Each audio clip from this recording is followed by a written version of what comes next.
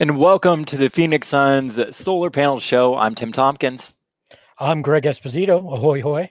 And I am Dave King.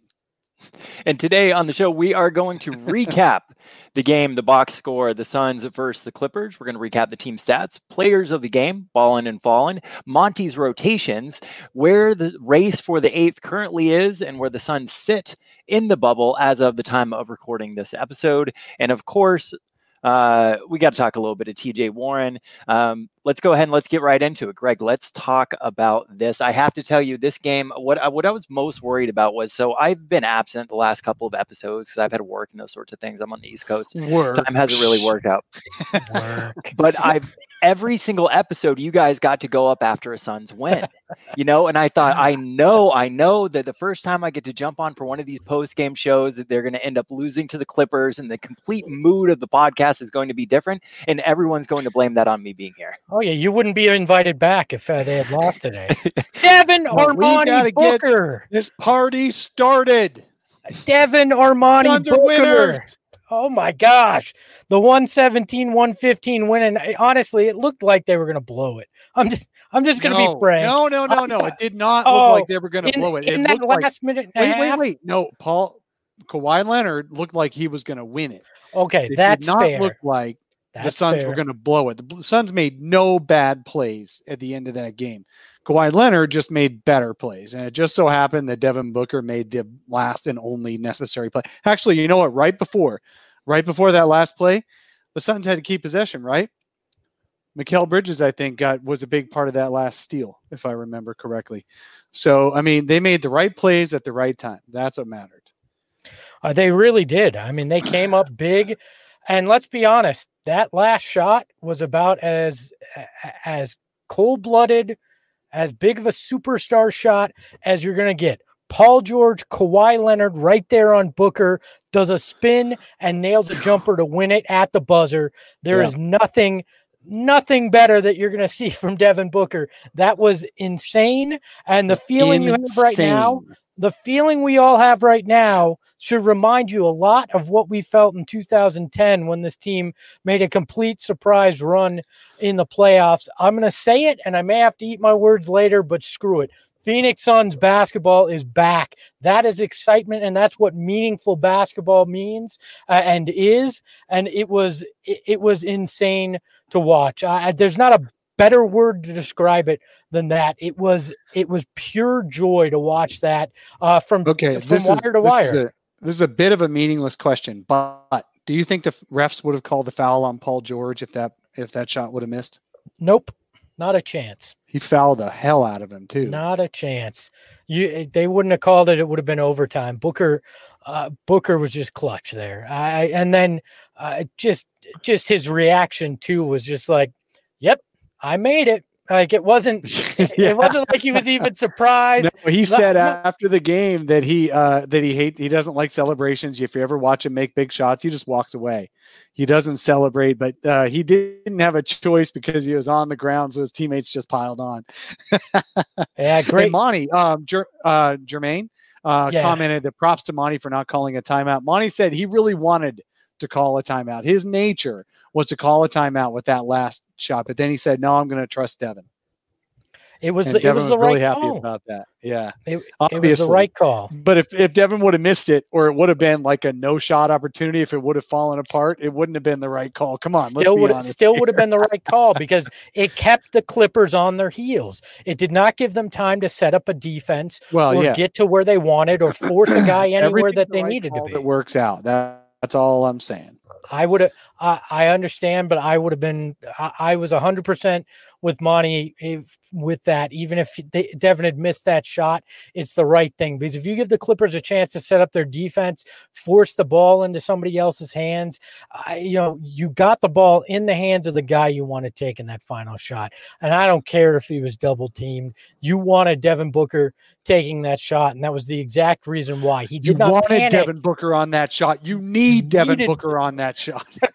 Well, look, too. I mean, it was not. Was the game danger? It in grave danger. Grave danger? Grave danger, yes. Look, most guys panic in that situation when he can't get the first look that he wanted up. And most guys don't spin or have a chance to make it when you spin like that. Devin Booker was big time, and he definitely lived up to the be legendary statement that Kobe gave him, or said his last trip to Phoenix. So unbelievable. The national stage better, or the national media better be taking notes on what they're seeing from Devin Booker here, because we called it. We said it when we heard they were in and that they were going to be playing 8 meaningful games. This is where Devin Booker's coming out party is, and we're seeing it right here. Today was the first big step in that. You're going to see that play a lot on SportsCenter tonight. Yeah, VS in the chat says best game of the season, right? Oh, easily. Oh, yeah, easily. But until next game when they win, and then that's the next best game, because they have to basically win all these to have a legit shot to force that play in. So the next win will be the best win too. But as of right now, hell of a game, hell of a win, and that was the best we've seen in a long time around here. Hey, we have a couple new flaming ballers right now. Morton, as well as I got Munson. He says Booker's reaction after the shot, cold-blooded. Oh, yeah. Absolutely. Hands down. I mean, just laying there, not moving, just looking. Yeah, that was it doesn't get any more baller than that. I mean, that's the kind of reaction that is Jordan-esque. For the first time in years, I'm back to my. I don't know what Dave's trying to say. I don't know if his internet's stalling or what, but no, we're good. Let's run over. Well, now I'm stopping. I'm not going to interrupt you anymore. So, hey, Greg never stops talking.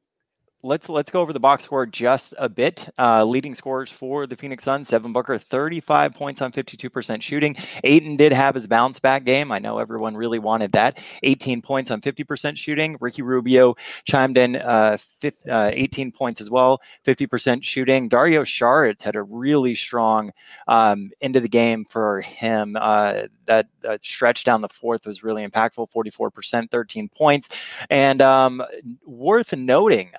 Off the bench, Cam Payne with 12 points on 56% shooting, really solid. Over for the Clippers, Kawhi Leonard and Paul George led the team with 27 points and 23 points respectively, and of course Zubac somehow had 18 points in the game. Hey, you forgot we got a name for this segment, and we gotta have fun with this name, because I haven't brought in a graphic for this bad boy. All right, we've got What's in the Box, right? It's time for What's in the Box. We got to talk about the box score and everything that is inside this beautiful box score. What's in the box? Whenever you can use a great GIF like that, you got to use it in the show. So let's talk about the best on-off numbers for the Suns.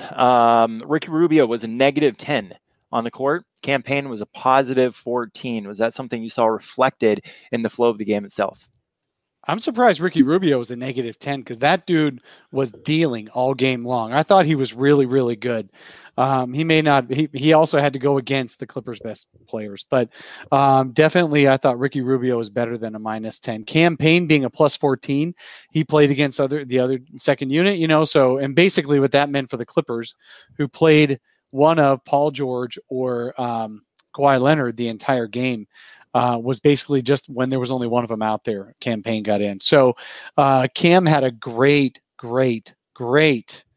game tonight. I want to keep Cam Payne around for the rest of our lives. So I think that's just pretty fun watching him actually really succeed.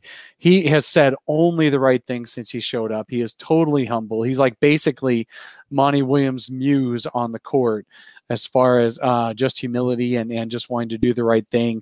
He's playing defense like crazy when he's out there. He got a really good steal at least one good really good steal out there in the game. And it was just fun to watch. I mean, he had some really nice dump offs right around the basket too when he was driving in, dumping it off to a big for the finish. I thought Cam was really fun to watch.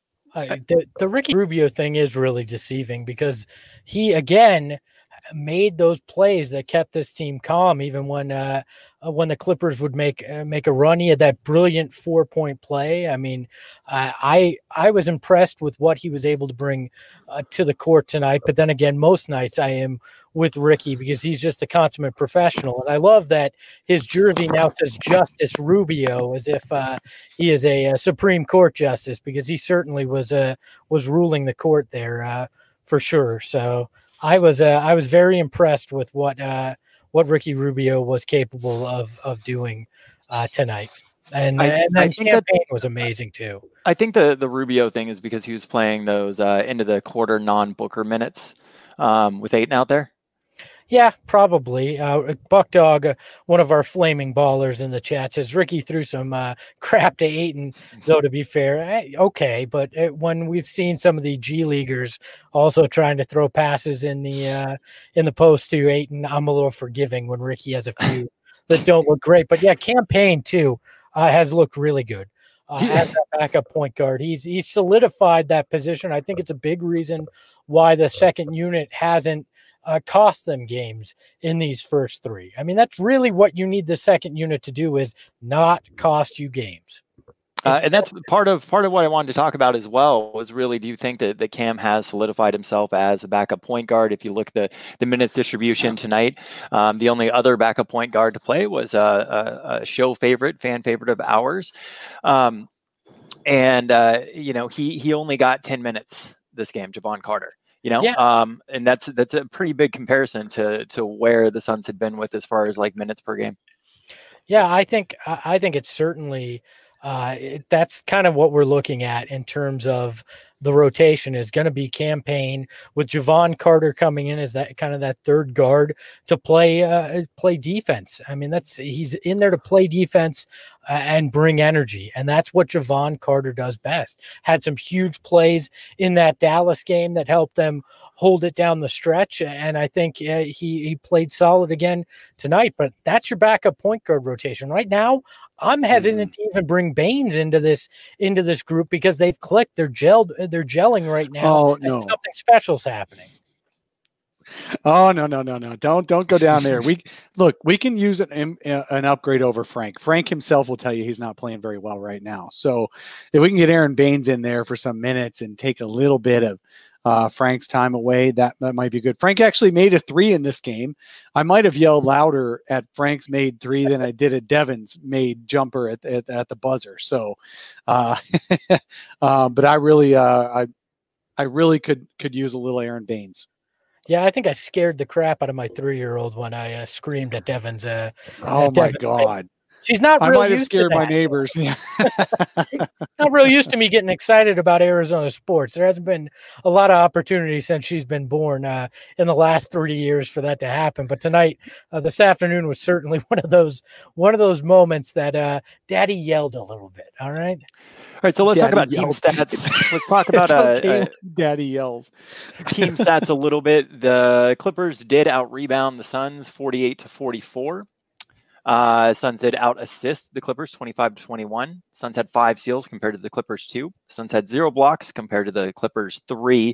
2 fewer turnovers at 8 compared to 2. As far as field goal percentage goes, Suns shot 46.9% compared to the Clippers at 49.4. The Suns shot their 3-pointers were a 53% from the field tonight, 17 of 32, below average at the free throw line, only 71%, which is a bit of a low point, specifically for the Suns, who are the best free throw shooting team in the league. I think, but to shoot 53% from 3 on 32 attempts, I mean, it's hard to lose a game when you're shooting that well from behind the arc. Oh yeah, it's funny. Okay, go ahead, Greg. I was just to say, yeah, especially when your opponents aren't. I mean, that's a given, that a recipe for success. If you can shoot the 3 well and your opponent struggles in that, you're going to wind up having a result like we saw tonight.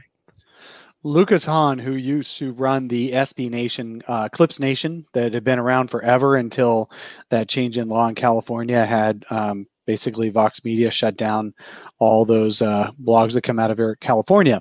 So now he runs at 213hoops.com. Anyway, he messaged me that the Suns are, even this season, through this season, they were over 500 when they shoot even just 33% from 3-point land.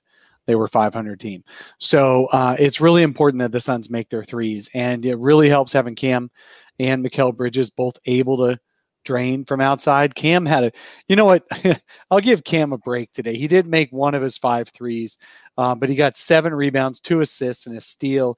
And he had to basically be the other guy besides Mikal who was defending Paul George and Kawhi Leonard most of this game. So I give him a ton of credit for staying in the game plan, not losing his head. And it's okay that he didn't score a ton of points for the Suns, but having those guys as threats on offense is huge for the Suns' spacing needs. Now, Ayton did have a pretty good game, but he also had a pretty bad game. He felt like the moment was a little big for him. It seemed like the moment was a little big for DeAndre Ayton. He didn't catch the ball cleanly on players diving to the hoop or passing it to him. He didn't separate himself. He certainly didn't try a whole lot of physicality. So it's obviously a learning opportunity for Ayton, and one of these times he is going to break out. I love that this was a bad game from DeAndre Ayton. 19 points, 7 rebounds, 4 assists, hit a 3 to keep the defense honest. Like, he still was heavily involved in the win and building that lead. And it's still, to your point, Dave, wasn't anything spectacular from what we expect and what we know this guy can do, but still came up in a big way there. But I mean, the story of the night is Devin Booker. 35 points on the night was huge. I mean, and those buckets down the stretch too. And just overall, Devin Booker was just spectacular from what we saw, and a stat stuffer yet again. Hey, is anyone else as surprised as me that Ryan McDonough has reemerged from the depths of hell to be a Twitter troll, and all of his tweets are about TJ and Devin Booker, but he conveniently forgets to mention all the other dudes he took in the top 5. But okay, don't you do that on your resume too, Dave? Do you put the things that you can do? I don't think there's a section on Dave King's resume that says screwed up at the nursing home and XYZ died. Like, but you don't have that on your resume. You say, "Hey, I run this nursing home." Shouldn't he be a little above that? I mean, obviously he's giving up on just. Let's be honest. This is the guy, having been around this guy, and this is a tangent, and I don't know why we're doing this now during one of the biggest wins we've seen in Suns history, but in Suns recent history, but we'll go there anyways. Ryan McDonough has always had a great sense of humor. Nobody knew that though, because they didn't actually get to see it. Ryan has always been a very funny, self-deprecating guy, and he's basically trying to make fun of himself. So I'm fine with it. Welcome to Suns Twitter, McD at McD NBA, who he can have NBA in his name, unlike other people on Twitter. Hint, hint. But welcome to NBA Twitter. It's fun to have you around. So. Exactly. All right, so let's talk. The Suns did win the first 2 quarters of the game. They ended up losing the last 2. Do you feel like they let off the gas a little bit in that second half? I think the Clippers just stepped up on their own gas. In the third quarter, they came out clear. Okay, so the first half, the Clippers took a bunch of jump shots, and they rarely drove to the rim. In the second half, Paul George decided it was going to be his bowling ball effort to be basically Luka Doncic in this game and drive and draw all the fouls. And then Kawhi did a lot of drives in the fourth quarter. So I think that's what happened is the Clippers, what was really fun is that it looked like the Clippers were really actually, okay, now we got to go ahead and win this thing, and they still didn't win. So I think the Suns held their composure. They could have fallen apart a couple of different times when the Clippers got back into the game and got the game tied or within 2 points, or they might have even taken the lead by a point at one point. But the Suns never lost their composure the whole time. They just stayed with it, and I think that's a big testament to Devin Booker and Ricky Rubio and Monty Williams and the guys they brought in this offseason. Those guys did not panic, and I thought that was really fun to watch. But yeah, the Clippers, I think in the second half, they just decided they were going to play as hard as possible, and they weren't going to jack up a ton of threes. I want to look back at that. Well, they also weren't hitting their threes. They weren't hitting their threes, but they didn't keep trying. either. So they just started driving to the hoop, and to their credit, they ended up with 27 free throws, so the Suns 14. But that was definitely, the Clippers were trying to win that game. They weren't exactly sure how to beat the Suns because the Suns were always beatable. And so they weren't sure why they were behind the whole time, I think. So that was pretty good. Look, certainly it was not the Suns letting up in the second half. That's what happens when you play one of the top teams in the Western Conference. I mean, everybody's saying it's them or the Lakers who are the likely finals representative from the West. So that second half is what good teams and what great teams do, is they come back, they fight back. I think what happened was the Clippers took the Suns too lightly in that first half. The Suns played near perfect basketball to bring up that lead. And then the Suns were able to match the Clippers' energy down the stretch. And that's a huge step for this team because they now know they can go toe to toe with the big boys. Like Mavericks, okay, that was a nice comeback win, but the Mavs are hit or miss. They're not an elite team in the West. They have nice pieces, but they're not great. The Clippers are up on that pedestal with the Lakers, and the Suns just said, not only to themselves, but to the NBA world, we can compete with this. This schedule is not too daunting for us, and that's huge because we have not seen that in meaningful basketball. We saw it at the beginning of the year, but we have not seen this in meaningful basketball in about a decade, so it's nice to see it now. Dude, the Clippers have so many big wings. Yeah. I mean, it is stupid. It's so Lou Williams is drooling. Everything horror in the YouTube chat right now. He says that Gambo said that they're looking to keep Dario Saric and keeping Kelly around. Okay. I mean, that makes sense.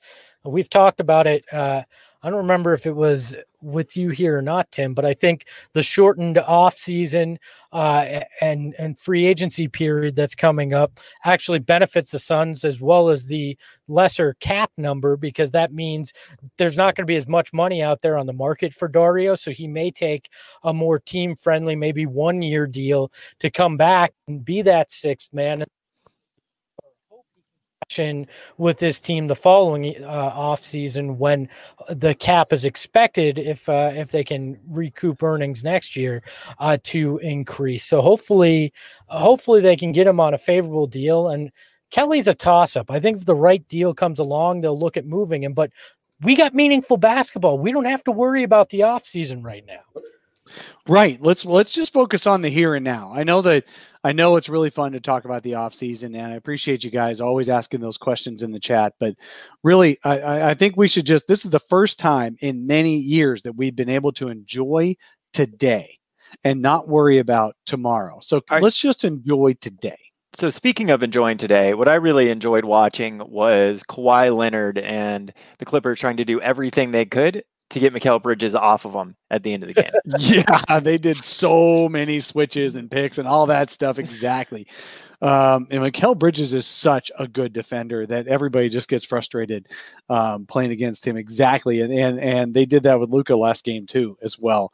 So, shout out to Mikal Bridges for being the dude that the other teams get out of their own offense to get switches for. And you know what? Big shout out to Cam Johnson for not embarrassing us defensively, because Cam was usually the one who ended up on Kawhi or Paul George or whoever it was that needed to after the switch. And Cam did a respectable job. You can't stop those guys. Kawhi Leonard is an MVP level guy. Paul George was in the MVP conversation just a couple of years ago. You can't just stop those guys. All you can do is hope they don't beat you in the end of the game. So I just thought that was really fun. Let me ask you this, on a level of 1 to oops, I just crapped my pants, how scared were you when Devin Booker went down when he hit knees with Zubac? Because that was the moment where I had complete and utter panic and went, here we go. Finally, Arizona sports is showing up. This is what we expect. The Jenner Kardashian curse is real, is what I was thinking. Oh, absolutely. No, I was worried about that But he did walk pretty quickly off to the side without a limp. So it's one of those. It's got to be one of those shockers where you're just like, all of a sudden I can't feel anything. I get that with ankles all the time, and then a minute later I'm fine. So yeah, no, I was worried there, but I don't think I've yelled louder than I did when Booker made that buzzer beater today than I have in a long. Oh my God! Long I scared my dog, man. I scared my dog. And it's also a new weight loss regimen too, because I used to lose weight. I get so nervous during Suns games during the Nash years. I finally got so nervous, my palms were sweating, my feet were sweating. Yeah, it was fun. It was so fun. As I said, Daddy's got to yell is basically what I had to say to my 3-year-old. I just out of context, that's a worry. Exactly. Yeah, but I was just like, that's a visceral reaction. It just happens when something that exciting comes apart. Daddy's got to yell. Daddy's got to yell. That's my new marketing tagline. But look, Coda Kid in the chat wants to know: is this the best buzzer beater we've seen? Probably not. I mean, there was the shot heard around the world in the 1976 NBA Finals. You got to go 50 years. But, there was the Chapman one-legger, but which was a playoff game, and that was only to tie it. And they ended up losing that game. True, they lost the Car Hurd shot too. So big game winner. Technically it wasn't a game winner, but Barkley over Robinson to move to the Western Conference Finals. I think he hit that with 1.7 left on the clock. It's quite possible we're just drunk with the energy right now, thinking a regular season game buzzer beater is almost as good as these great shots in the finals. I think Barkley over Robinson and that was maybe a little bigger. Tim Thomas, Western Conference Finals. Heck yeah, that was the best. Marbury in 2003 against the Spurs. Was a great one too. Mm-hmm. There's some big ones. These don't feel like regular season games though. That's the thing. They don't. Because they feel like playoff games, pre-playoffs. Yeah. I mean, because they basically have to be for the Suns, and we had such a long gap since the actual regular season because of coronavirus that this just feels like the playoffs now. This is just that exciting. So, Tim Thomas was the first round of the playoffs, but it still feels like something incredibly big. Yeah. Raja Bell tying it up in the second round against the Clippers, also sending it to overtime for the Suns win in that necessary Game 5 was huge too. So there's some big but not recently. There have not recently, although Devin Booker has made a half a dozen buzzer beaters before. They haven't been in meaningful games like this because he hasn't had a chance. Tyler Euler versus the Celtics, no. Little tie. I remember that. Tie. All right, let's get back to the game. So Monty 9-man rotation tonight. He's been going with that. Yeah, so no Ellie, no Javon, no Ellie, no Ty Jerome, no Shaq Diallo, obviously, no Aaron Baines, no Kelly Oubre Jr. Do you think that we have what's the likelihood that we're going to see Baines or Oubre appearance? I know that we had talked about if the Suns start this off hot, there's a better chance that we'll see Kelly Oubre play. There's some debate about Aaron Baines, but what's your guys' take now that they are 3-0 officially and the hottest team in the bubble, which hopefully the NBA will have them better than 19th best? I think it'll be more likely we see Baines and maybe even next game than we see Oubre in any of these 8 games. To be honest with you, everything we hear is Oubre. This is a mental thing. That's what's going on with him and why he's not playing. And I just don't know that you're going to overcome mental hurdles in this kind of an environment and with what's going on. If he really is that concerned about re-hurting himself, I just don't think we're going to see him here unless the Suns shock the world. They make it into a first round series against the Lakers. Then maybe Kelly finds a way to overcome that hurdle, but I don't see it in these 8 games, to be frank. Yeah, no. Aaron Baines' only issue is conditioning, and he's got to get to the point where everyone feels like he's ready to play in a game. So it's not a problem with him. Kelly, he has said several times it's both mentally and physical.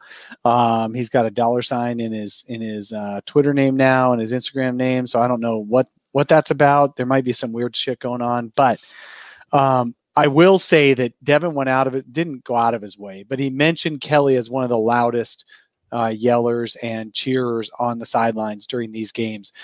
He said it right today after that buzzer beater and doing his post game that that Kelly was one of the loudest guys there all game long. And so Kelly is still a big part of this team. They still really believe in him. He's just not playing right now. So if he does come in and play, that'll be like icing on the cake. But right now he's not playing, and it's okay. Aaron Baines, hopefully he'll play again soon, but that's okay too. I'm good with the guys they've got. And Tim, you first asked if this is a 9-man rotation to stay. Yeah, I think it probably is. I think if Aaron Baines plays, probably Frank doesn't, because Monty knows what he wants from his starting unit. He knows what he wants from his rotation.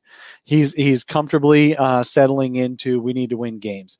Now, if the Suns get eliminated, which at this point I think is pretty unlikely, I think the Suns will play hard all 8 games now, because they're 3-0 and they're within a game or so of 9th place. So I think the Suns are going to play hard the whole time, and I think it's a tight rotation. Buck Dog in the chat, man. I want to know what you want his mask to say. That's, I want one that's got a digital display so he can change what it says based on his mood and what's going on. I'm surprised they haven't come up with those yet. I'm sure it's coming. I mean, what, like Ennis Cantor? Just an LED panel that can run through whatever he types into his phone. All the different messages. Oh yeah, type it into the phone. Exactly. Look, I don't think there's any doubt that Kelly is a great influence on the benches and is a great teammate in that way. I don't think there's ever been question about what Kelly Oubre brings on that front. And I don't think, if this really is a mental hang up that's keeping him out, that it has to do with any ill will or anything like that. I think the guy could legitimately be afraid to try to ramp it back up after an injury like he had in surgery in such a short period of time after a weird rehab. Like, I get it. A guy's concerned about his future. So I don't hold it against Kelly, and I'm glad he's there cheering these guys on in that way. I think that's important, because he can be that moral support.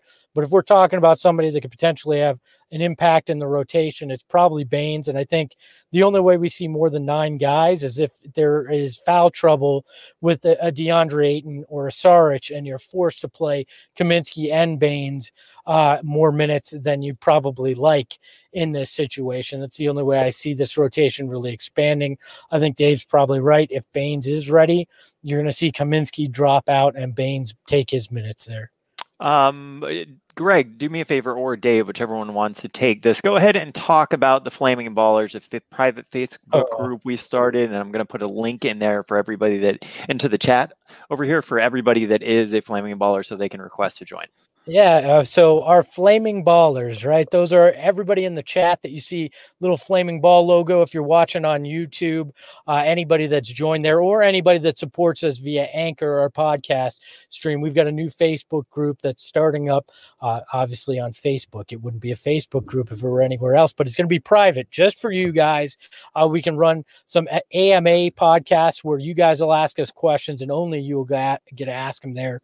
We'll record a podcast answering those questions. We can do those kind of things. Lots of opportunity in this group. Tim's going to put it in the chat. So if you are a member, you can request to join there. We'll confirm that you are a member of the Flaming Ballers, and then we'll get you in the group. And Buck Dog says Espo needs to go into merchandise. Well, I think I'm going to try to start with some Flaming Ballers merchandise. We'll get you guys some gear that maybe you can. I think that's awesome. As long as you just go with one M when you do the Flaming Ballers. Instead of Flaming Ballers, the Flaming, it's Yao's brother.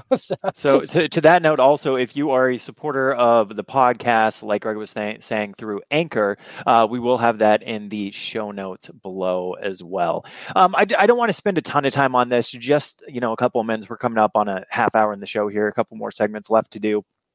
Greg, before we get into TJ Warren, though, you had a tweet of the game. I do have a tweet of the game, and now I'll actually show you guys what this tweet of the game is. And it's really a simple tweet here. And I think it just sums up what we saw there in the final minutes. It's just Devin Booker laying there after the final shot, cool as can be, with Be Legendary. So I just thought if anything encapsulated those final minutes, it's this tweet. And that is absolutely perfect. It's like a piece of art. Like the Suns could hang this in Talking Stick Resort Arena after the renovations are done, and I would look. I want at that like as a poster in my. I want someone to. I want someone to draw that. Like you guys can see behind me, I've got an MJ and Charles drawing. The buddy of mine who does these, who makes these drawings. You got to make a Devin Booker one. Got to do it, man. This is awesome. I think just a drawing like that on a shirt would fly off the stands. And like I said, merchandise, I'm going to get into that. So that'll be one of the things we'll do here. But I thought that was a perfect tweet. We'll get into some Suns burns in another episode where we actually kind of rip on people from Twitter. But I thought we had to recognize somebody on Twitter for just a picture perfect, beautiful tweet, because Devin Booker definitely is living up to that Be Legendary moniker. You know what? And I wanted to talk about TJ Warren a little bit. I wanted to talk about him earlier today. I kind of feel like, you know what? The Suns just won. Let's skip this for like an episode where the Suns don't win a game, because eventually it's going to happen. You guys want to talk about where the Suns are in terms of the standings and that race for the 8th/9th seed for that play-in game? Yeah, I can actually pull up the standings here. If Dave, you want to start talking about it, we can definitely talk about our next game. So the Suns play the Pacers on Thursday. They go against TJ Booker and company. TJ Booker, listen to me. TJ Warren and company. He's scoring like he's Devin Booker. Right he's now. Tony Buckets. Devin had some really positive things to say about him. He was asked about TJ Warren in the postgame as well today. Look, TJ has always scored well. And you know what? Mike Vigil of the Timeline podcast and Reddit and Twitter fame and all that, Mike Vigil made a really good observation that it looks like the bubble may be the perfect environment for Tony Warren Jr., for TJ Warren, for Tony Buckets. Because TJ was always never liked the media, never liked the limelight, never liked attention. When he says, location, he just goes in a gym. Well, that doesn't mean he's playing with 18,000 fans in the arena. He really feels more comfortable when it's just him playing basketball. And the bubble might be the perfect situation for him. So the Suns' next game is against the Pacers. TJ has scored 53 and 34 points in those two games. TJ is basically the same guy offensively that we remember, except from his final season when he was making threes. He really expanded on that. He's not taking necessarily more threes now than he used to, although in the bubble he seems to be taking a bunch. Because he only averaged 3 a game in the regular season until they restarted in the bubble, and then he made 9 on Saturday. TJ is really awesome. Offensively, he scores when you don't think he's going to score. And defensively, he's really stepped it up for the Pacers. So I'm excited to watch TJ because that'll be like the best actualization of TJ Warren we always wanted. And I'd like to see how it goes against the Pacers. But while the Pacers are a really good team and they play with heart too, and they play strong and they play effective, they do not have Domantas Sabonis in there. He's got plantar fasciitis, and so he's out. But they do have a really good team around him, and they are also, I think, 3-0 or 2-0 at least, if not 3-0. 2-0 okay. Right now. All right. So they're going to do real well, and that's going to be a tough game to win. The Suns hopefully won't have a mental letdown. And it does look like Oladipo will play in that game he played in the last one. So that's big. Yeah, Oladipo is not 100%. I did a podcast with their indiecornrows.com, their podcast guy. And Oladipo is playing pretty well. He's not playing his old self yet, not playing like his old self yet. But every game is getting better and better. Yeah, which, I mean, it would be nice if you got lucky enough to not see Oladipo in there for the Suns. But, they just beat the Clippers at full strength. So I guess you take them as they come. TJ Warren, look, we all knew that TJ Warren was capable of scoring. I mean, that's why he was scoring. Warren and TJ Warren. There's another one. Yes. There was just, there's never been a doubt that TJ Warren can score the basketball.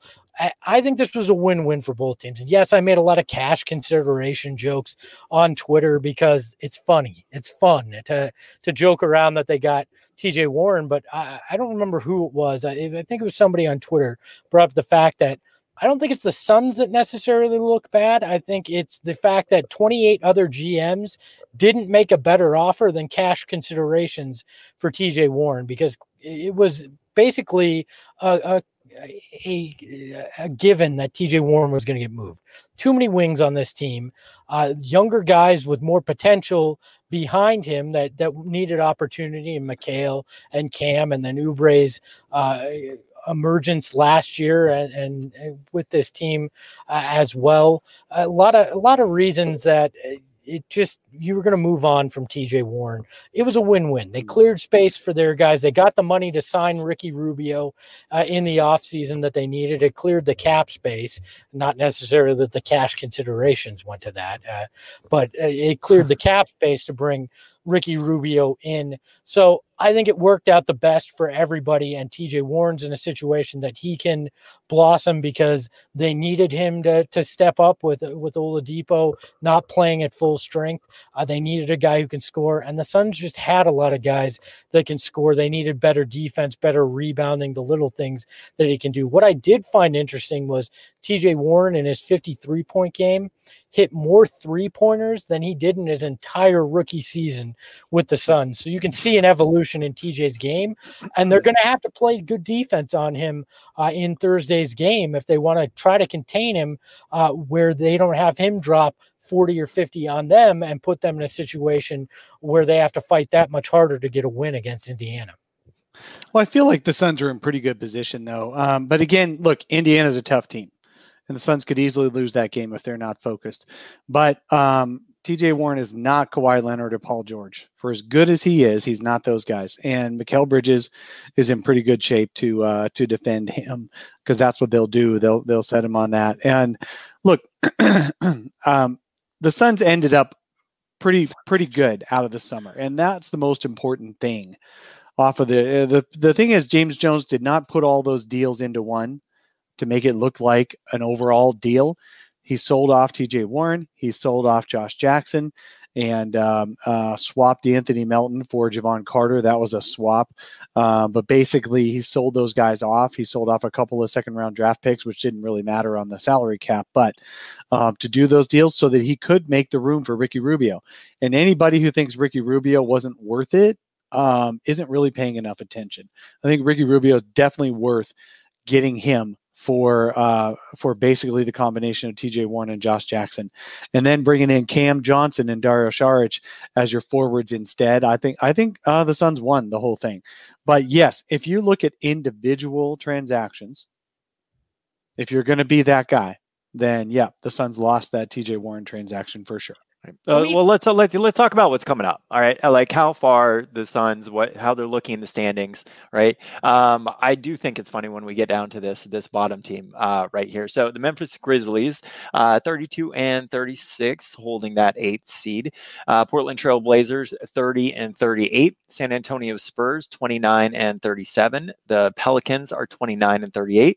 The Suns are a half game back of them at 29-39, and they are a half game up of the Sacramento Kings, who are 28-39, which honestly I find kind of amazing that the Suns had to win 3 straight games and the Kings had to lose 3 straight games for the Suns to be up a half game out of that final spot. It is what it is. Okay, Espo, you can go first again. Go ahead. I was just going to say, if you look at this, the thing that, okay, so they're bunched up with the Kings and everybody here, but they're a game back of being in 9th.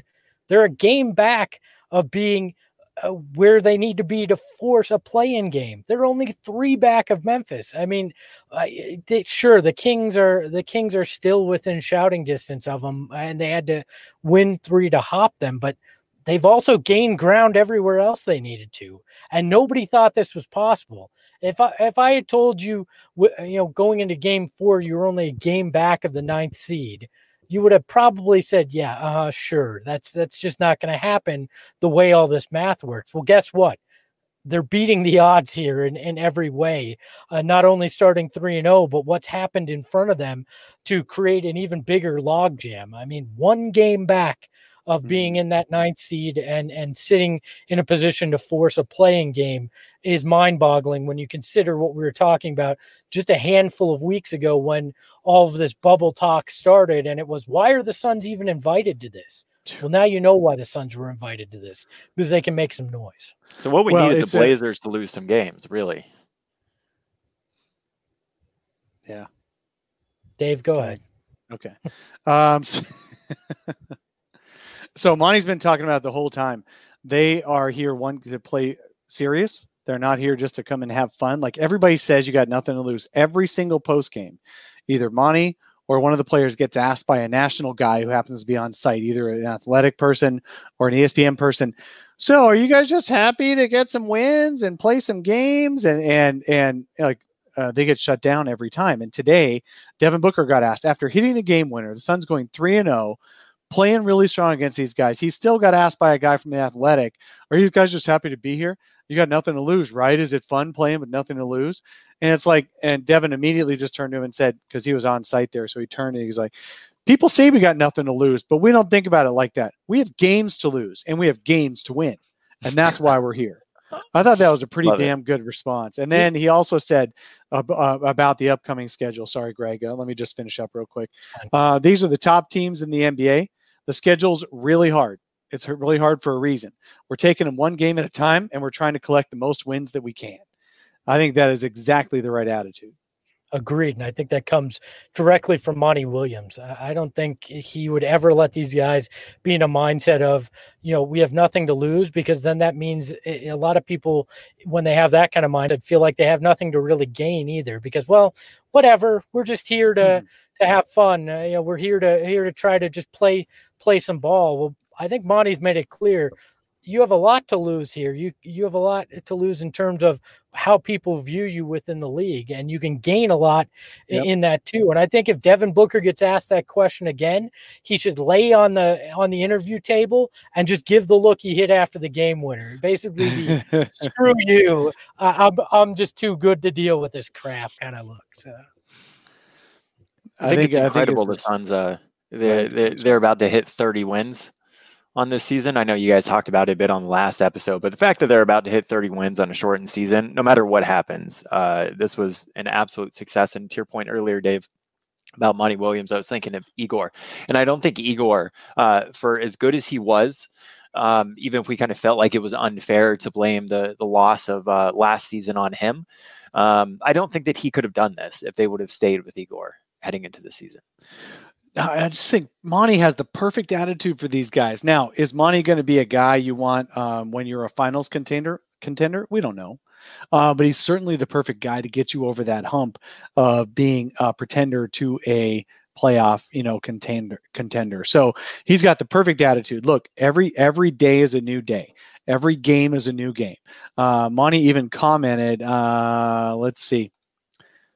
He was already, it's an amazing feeling, yet I'm already turning the page. That's the mentality we have to have. He's already thinking about Indiana. He's like, those guys are having fun in the locker room, but I'm already thinking about the next game because we're playing these one game at a time. Speaking of celebrating in the locker room, did you see the reaction from the Suns players? Booker had stayed out to do what I assume was probably the NBA TV post-game interview. Fox Sports. Or was it Fox Sports Arizona? I was prepping for the broadcast, so so I didn't see anything. So when he walks in the door, and I'm gonna see if I can pull up the video. When he walked in the door, the team is sitting there waiting for him, and they just start dumping water bottles on him, like they're freaking out. I didn't see that. That's awesome. Like it's amazing, and that it was fantastic. I love the camaraderie of this team. These guys love playing with each other right now.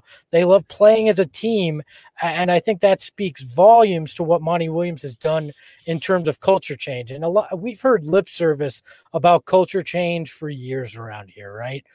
Monty Williams, from an inside the team perspective, has changed that culture. I won't speak to the rest of the organization.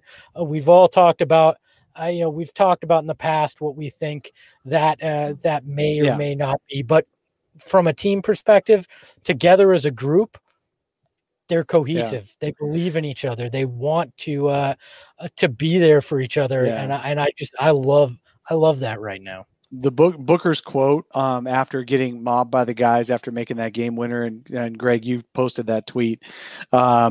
His quote is, "I'm not a big celebration guy, but they caught me on the ground, so I couldn't get away from them." The energy these guys bring, it's fun. It's a fun team to be a part of. And this is the same Booker, and I talked to him about this. I haven't written down his entire quote yet, but I will for an article tomorrow. Booker, oh yeah, that's an awesome celebration there you're sharing. Booker did talk about Kelly Oubre and all that.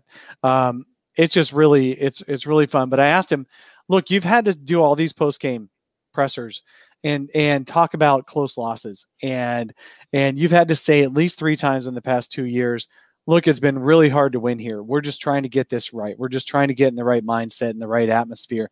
And they're finally doing it. And this is really important for this team to be 3-0 in the bubble. I know it's just 3 games, but it's huge for this team to see this success with the guys that got brought into the bubble with them. So they can, and Monty has said this the other day, they've done years worth of team building in just this couple months in the bubble because they're 24/7 with each other. It's like being away at summer camp. It's just so fun. And these guys really are on each other's side. Yeah. Watching the celebrations just gets me all hyped up again. I could just sit there and watch that. I love that, Darth in the chat as well. Friend, the bubble is promoting a team first attitude and fortifying the culture, which is ideal for a young team. Now, I totally agree. And Buck Dog in all caps, I think he's been typing in that the entire time in the chat, says positive vibes in Suns Nation right now, loving it. And it's so true. I mean, I don't remember a time where 3 straight shows we got to come on and actually be genuinely excited for what we were. This is their longest winning streak of the season. Yeah, when's the last time the Suns won 3 games in a row? Honestly, it's actually technically 4, didn't they? I don't know. No, maybe it's only 3. Let's just be honest. It was probably before we started doing this show, and that's right. I think it was, man. I think it was. I don't think that they've won 3 straight since we started this podcast 3 years ago. Technically, they did. They won 3 straight at the beginning of the year when they started 5-2, but it was such we only did shows once a week, so I don't think we have done 3 straight wins like this. Oh no, that's why it feels. We certainly haven't. Yeah. We haven't done well. They've always lost by the time we record. There's 100% chance of that. We're finally putting forth effort, is what we're saying. What's really anybody that's been listening to this podcast or YouTube show now, whatever, for a long time, head on over to our Facebook. We posted a link of our very first episode, and in that episode, there was a lot of Alex Lynn and Eric Bledsoe. Counting on these as the core. PJ Tucker. There was a lot of PJ Tucker talk. And what else do we have to talk about? This is the first time we've had good Stockholm basketball syndrome, man. Wow, that was fun, man. So the next game coming up on Thursday. I'm chalking it up as a win. I think there's little to no chance that they could win 3 of these games. Hi, Scar. Win 3 of these games and then not. Okay. Well, now every game matters. It's so fun and they showed today they could easily have lost this game today. Easily. And they didn't because, man, Kawhi Leonard went all MVP on us. You know, he'd scored 4 straight times. They kept tying the game up and the Suns didn't panic. So with the Suns not panicking today, not folding, like the Mavericks helped the Suns the other night by folding on their own. And the Suns just had to clamp down their the squeeze a little harder. Today, the Clippers did not fold. It was the Suns that won this game. That is the biggest development for this team in a very long time. So you're right, Tim. I think they're going to finish 6-2 at least now. I was hoping for 4-4. I remember I was like 4-4. I'm happy with that. 5-3 would be ecstatic. Now I think they can go even better. And I really do think they at least get into the play-in. I'm calling it now. I don't ever want to hear Dave say squeeze a little bit harder again. Just squeeze a little bit harder. Sorry, go ahead, Greg. I love the optimism from both of you, and it's nice to actually be able to feel that way going into this. And win or lose on Thursday, this was a huge statement game, and I think it gives them the confidence to continue to play and play hard throughout these 8 games and try to find a way to close that 1-game gap between them and the 9th seed right now. And with the way Memphis is playing, who knows how this could play out? I mean, you could wind up having a Portland Phoenix play in rather than Memphis being involved if they keep that's true, especially they lost I know it's come up in the chat a ton, but for people just listening to this as a pod, Jaren Jackson Jr. on Tuesday tore his meniscus, and so he is out. Memphis is gonna have a hard time. They're already 0-3. I don't know what happened in today's game, but man, they're having a tough finish. And so it is, you're right, Greg, it is possible. In fact, what would be worse though than what you just said, Greg, would be the Suns having to play San Antonio for the play. I love it. Bring it. Let's take on the old demons. Oh, God, those guys come on. If you're going to make the run, exercise the demons of the past. Go all at it. Jesus. Right? Let's just buy it. They're the Walking Dead. Look, if there's ever a time for craziness and unexpected to happen, it's when we're playing basically playoff basketball in August because of a global pandemic, an economic crisis, and civil unrest. If there's ever going to be a time the Suns do something completely insane and shock people, it's right now. So let's just buy in and have fun with it. All right. My parting comment is going to be, I really want Zach Lowe to do a big mea culpa. He's already kind of turned around on the Suns. He's got to write his article this week for Friday. He spent a lot of time when the field went to 22 teams, just railing on why are the Suns even there? There's no point the Suns being there, blah, blah, blah, blah, blah. This is ridiculous. He needs to spend at least as much time mea culpaing on his podcast and or article or both. Hey, there's a lot of people that need to get in that line because a lot of people. Yeah, but Zach's the only one who's going to really do it. So no, Zach is high quality like that. He's high quality. I think that's probably what we got. We got about we're about an hour in, Tim. So if you want to end this thing so you can go to bed, since it's like God knows how late in it's a whopping 8:00. So that's like 3 hours past bedtime. So thank you everybody so much for tuning in to the post-game show. We are going to do this again on Thursday just after the Pacers game as well. So for myself, Greg Esposito, Dave King, thanks for joining, and we'll see you again on Thursday. Thank you.